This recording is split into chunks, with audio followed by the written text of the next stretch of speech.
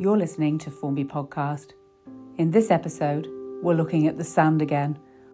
We look at sand winning. Dr. Phil Smith is our expert today. So today we're talking about sand winning. Yeah, I'm Phil Smith, and I've been studying the Sefton Coast for about 50 years. What actually is the definition of sand winning? It's just the mining or extraction of sand for various industrial purposes.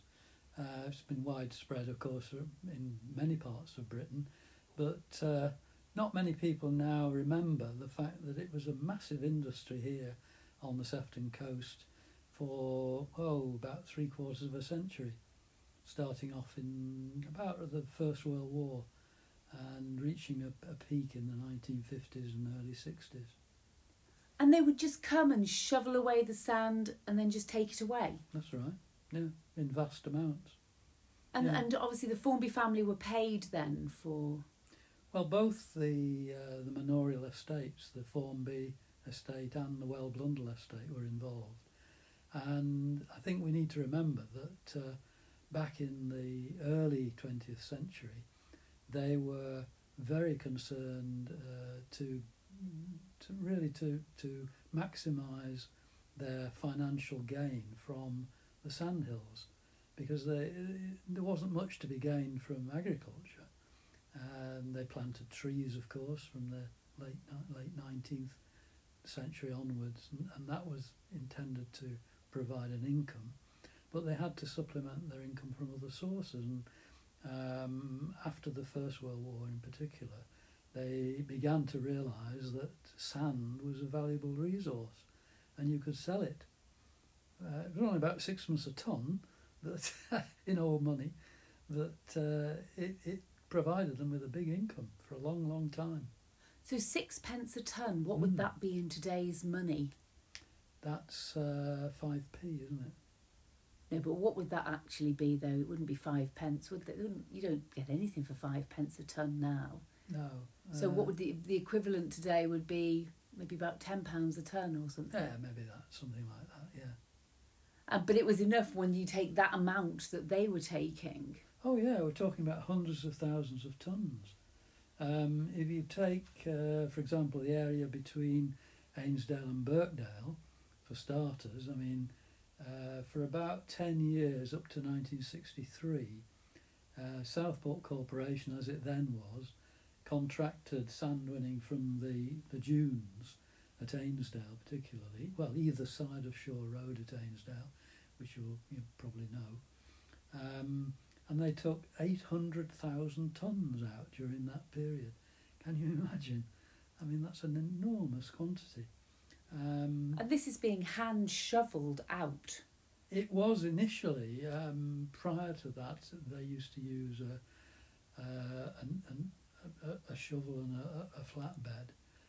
But from about the early 50s onwards, it was done mechanically, using a dragline excavator and 10-ton trucks. So they could shift a hell of a lot more in that period, from the 1950s onwards. So that's not very good for your natterjack toads and your lizards. We don't know, of course, because nobody was looking at that time. But to some extent it might have been beneficial, actually, because if you take, for example, the dunes immediately south of what's now the Ainsdale Discovery Centre, the old Lido, there are a series of enormous dune slacks. These are seasonally flooded hollows that fill up with rainwater during the winter, and in which natterjack toads used to breed, still do to some extent. But after the sand extraction, they would have been perfect habitats for natterjacks, because they like very open, sandy conditions with very little vegetation. And since then, of course, gradually they've vegetated over and have become less suitable. But in the early days following sand extraction, they were probably fantastic for natterjacks. And sand lizards, of course, like very sandy, open habitat as well, so they may have benefited as well. Was it not quite invasive, though, so it was sort of clearing away eggs and... them as they would have been. It would have been very destructive initially, obviously, in the areas that they were working. All the vegetation, all the animal life would have been removed, but it would have recolonised from the surrounding area that wasn't damaged. And sand dunes are very resilient habitats. They can reconstitute themselves very quickly. So it probably didn't cause as much damage to the wildlife as we might think. I should say the sand was used for all sorts of commercial purposes. It was used particularly down in the Midlands for casting metal, and it was also used for glass making to some extent as well. So it was a valuable commodity in many respects. After the period at Shaw Road, they went on to the beach at Ainsdale, and between 1966 and 1973, that's less than 10 years, isn't it? The corporation took out 570,000 tonnes of sand from the beach at Ainsdale. But after 73, they decided that was in conflict with the recreational uses of the beach, and the whole operation was then transferred to the Ribble Estuary, the Horse Bank, to the east of Southport, and it continued until about 20 years ago. It stopped at that point, I think, for commercial reasons as much as anything. So the city council, the council, Sefton Council, Southport Council it was Southport in those days, and they were benefiting financially from this. Yeah. Southport Corporation's main aim in life, as I understand it, was to keep the rates down. So that was one of the ways of doing it. But of course, it also took place at Formby in sand winning, again on a very large scale. I was involved actually in 2008 in a study, in a survey that reported on the history and the impacts of sand winning at Formby Point, and we were able to dig out all sorts of interesting anecdotes. One of the interesting ones that came to light was that in 1939, at the beginning of the Second World War, Formby sand was used to fill sandbags in Liverpool. And they took out about 150,000 tonnes of sand to fill sandbags. Huge number of sandbags, millions of them. But the landowner, Jonathan Formby as he was then, he objected to this, and he actually lodged a claim for compensation in 1940. I'm not sure whether it was actually successful or not, but it's amazing, isn't it, to think So of he that. wasn't paid then for the sandbags? No, he wasn't paid. That was a donation from the people of Formby just going down and filling bags? No. I think it was Liverpool Council that organised it. So they just came up and dug out a load of sand to fill the sandbags. But they didn't pay Jonathan Formby for it, and he was very upset, apparently. And another thing which we found, if you go back a bit further into the 1920s, Mr. Formby found that he had a lot of death duties to pay, and so he funded this by selling sand from the dunes seaward of St Luke's Church. And there were two large sandhills there called Shorrocks Hill and Beacon Hill. And Shorrocks Hill, of course, is a name that you now find associated with a housing estate down towards the dunes. And those two sandhills were completely removed. They disappeared entirely. They were big, named sandhills, so they must have been quite substantial features, but they no longer exist.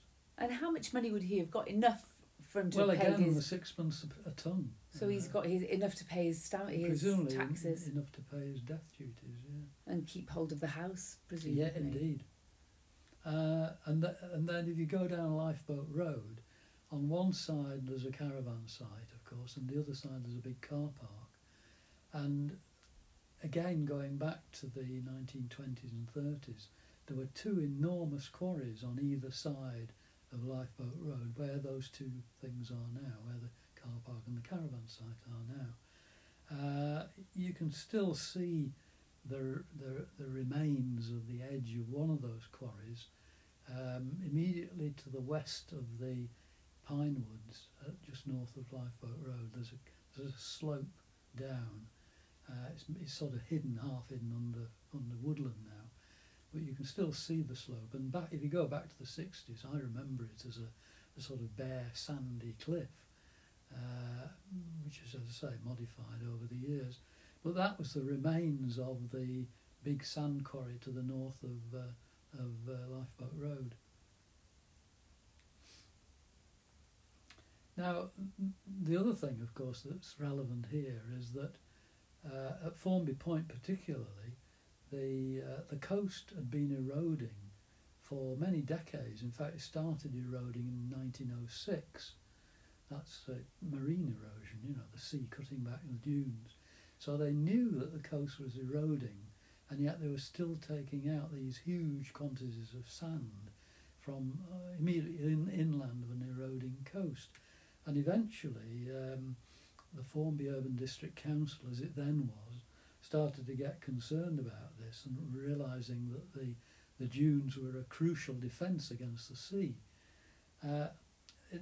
Again, we found in our research that there was a letter published in the Formby Times in August 1951 by a chap called Charles Rathbone, who lived at Sandhill Cottage.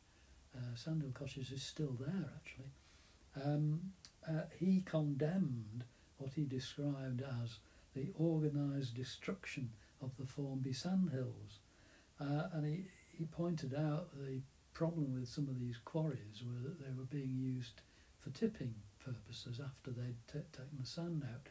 And he described a danger to children of, I quote, holes open and unguarded as the area filled up with a revolting mixture of cinders, cotton waste and decaying matter. So it must have been a right mess. Lots of fly tipping, I suppose, and anything that they could get somebody to pay to fill up the holes. That money was going to the Formby family as well then? Oh yeah, of course, yeah. So the holes that they're taking all of this sand away, they're filling with just rubble. They're industrial obviously waste. backfilling it with anything that they could get hold of, including all sorts of waste materials. Very unpleasant. And in fact, because of these various complaints that were being made, in 1951, which was the year that guy sent his letter in, Formby councillors actually went down to inspect the sand quarries. I don't suppose many of them had ever been on the sand dunes before, but they had a special visit to have a look at what was going on. And they were obviously quite concerned and began to insist on controls under the planning laws which had been enacted in 1947, just before that. Even so, even though they tried to regulate it through planning, it was about, nearly 20 years before the last sand extraction ended at Formby Point in 1970. I actually saw that. I've got a photograph of it, in fact. The last sort of area that was sand was taken out from. It was near what's now Wicks Lake. And then, as well as the area around Lifeboat Road, a bit further south towards Cabin Hill, again there was a huge amount of sand taken out there. The Cabin Hill was a big sand dune again, a named dune, the biggest on that part of the coast, and it's gone completely. It was all taken out down to below the water table actually. And that sand was actually taken out on a light railway along what is now Hogs Hill Lane. Many people won't remember that either. But that was a narrow gauge track that was built specially to take the sand out. So it must have been used for probably 10 years or more. And the consequence of that was that the dune barrier was really weakened at that point.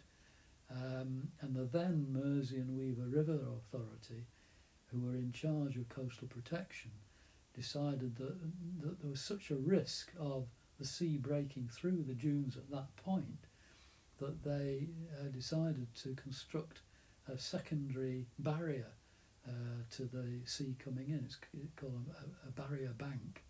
And it was built at Cabin Hill. It's about 780 metres long, nearly half a mile long.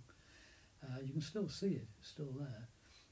Runs across what is now the Cabin Hill National Nature Reserve. And that cost, the work was done in 1970-71, and it cost the taxpayers £23,000, which was a big sum of money in those days.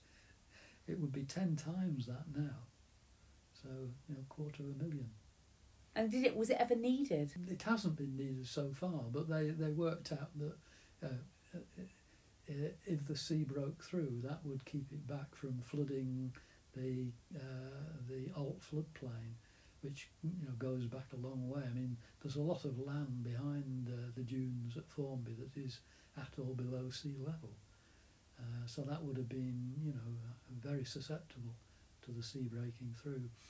Since then, actually, the dunes have built up a bit at Cabin Hill, so it's not as urgent a problem as it then was. How old would the sand dunes have been? Cabin Hill, Shorrocks Hill. Yeah. How old would they have been when they were taken away? We don't know exactly when those dunes were formed. The estimate is probably around the 17th to 18th centuries. So not that long ago, only 200 or 300 years ago. Well, 300 or 400 years ago, shall we say. But there were dunes in the area long before that. They just got blown away or washed away. From time to time the sea broke through and then retreated again. Been at least 10 of these sort of marine incursions, as they're called, since the end of the Ice Age that we know about. Possibly more than that. And so with global warming, yes, now then. So with global warming, you could get more with the rising sea level. Indeed, the sea level is rising at 3 millimetres a year at the moment, which is not inconsiderable. And so, how does that affect Formby? How many? Of course. So how many millimetres? If 3 millimetres a year, when will it start coming into Formby? Well, fortunately, Formby is raised up. I mean, it's actually built on sand, which was laid down hundreds of years ago, and we are a good deal higher in Formby itself than the immediate hinterland. As I said, the agricultural land behind Formby is close to sea level. So that will be the first to go when the sea breaks through. Formby will be an island, so it could be quite tricky to get transport in and out. But Formby will survive for a lot longer. So the water would come in and then go over the moss and over that area. Yeah. And don't fancy your chances in Southport either. Oh, really? Southport's not too bad. Again, it's built on sand, but it's not as high as Formby. So with Formby then, because that's where the Vikings all came then, so we're going to be okay for how long then? So for the immediate 100 years we're going to be okay? Next 100 years we should be okay. So I was going to sum this up really, saying that over a period of really more than 60 years, sand winning all along the coast took place. And I haven't mentioned Hightown actually, where a huge amount of sand went from Hightown as well. All the way through from Hightown to Birkdale really, there was sand extraction. And it really altered the landscape very considerably. I've mentioned the fact that some of the big sand dunes were completely destroyed. So you lost a lot of the natural undulating topography, and it was levelled in places, often down to the water table. And even where coastal erosion was taking place, as I mentioned, at Formby Point, sand was still being extracted there until 1970. So it would have weakened the coastal defences. And yet you might well think that was a really extraordinarily damaging activity, and so it was. But the mineral was very highly valued, and of course, until relatively recently, this was all done on private land. So the landowners took precedence. What they wanted to do with their resources was their affair. And commercial interests, if you like, trumped environmental concerns. Still happening today in many places, I would suggest. The sand winning was a lot of jobs in Formby, wasn't it, for a lot of people? No, it wasn't. No. Was it not? No. There was one major company, Rainfords, who did most of they were contracted to do most of it, I think. And then the Southport Sand Company did the top end, the northern end. They were quite small enterprises, really. Probably, maybe half a dozen people at both. But we're talking about a time when there wasn't very many people living here anyway. Oh, no, that's true. Yeah. So sort of half a dozen would have affected quite a few families. Possibly, yeah. Absolutely superb. Have we covered everything? I think so. Well, I've got those were my main notes. I mean, I wrote a good deal more than that in my book. This one, Sands of Time Revisited. So it's all summarised in there. That's all about sand winning. There's a chapter in there about it, yeah. And then I've got this big report, which was produced in 2008. I've got it on the computer, but it runs to dozens of pages, So. And is that that's all facts and figures Yeah. Some of it. I mean, there are three major sections. One was done by me on the sort of the natural history side of it, and the environmental impact of it, from what we could glean at this, from because it was so long ago. Mm. But two reports looked at the history of it as well in some detail. There was a guy called Crosby, who is a historian, and he delved into all the archival material. There wasn't a lot. He found that a lot of the relevant stuff had been destroyed. I think it was after the Second World War. A lot of papers either were lost in a fire or something like that. So is that where the actual sand was going? So it was mostly just the history of where it was and who did it and why. And what it was used for and that sort of thing. So we've still got most of the relevant stuff. It's fairly detailed, but he couldn't trace a lot of the papers he wanted to find. Yeah, I can send you that if you're interested. A copy of it. So where would you get a copy of it if you wanted a copy of the? Is it a government? Sefton Council. It might be online, but it might be difficult to trace it. And that's the complete sort of all of the report about the sand winning. The 2008 report. It's a big chunky document. So, there was a lot more activity in terms of interest in the coast, the resources, the recreational side of things. A lot was going on at that time before austerity kicked in, of course, in 2010. So really you're looking at from the 1990s to the early 2000s, there were all sorts of useful things going on. A lot of it EU funded, it has to be said.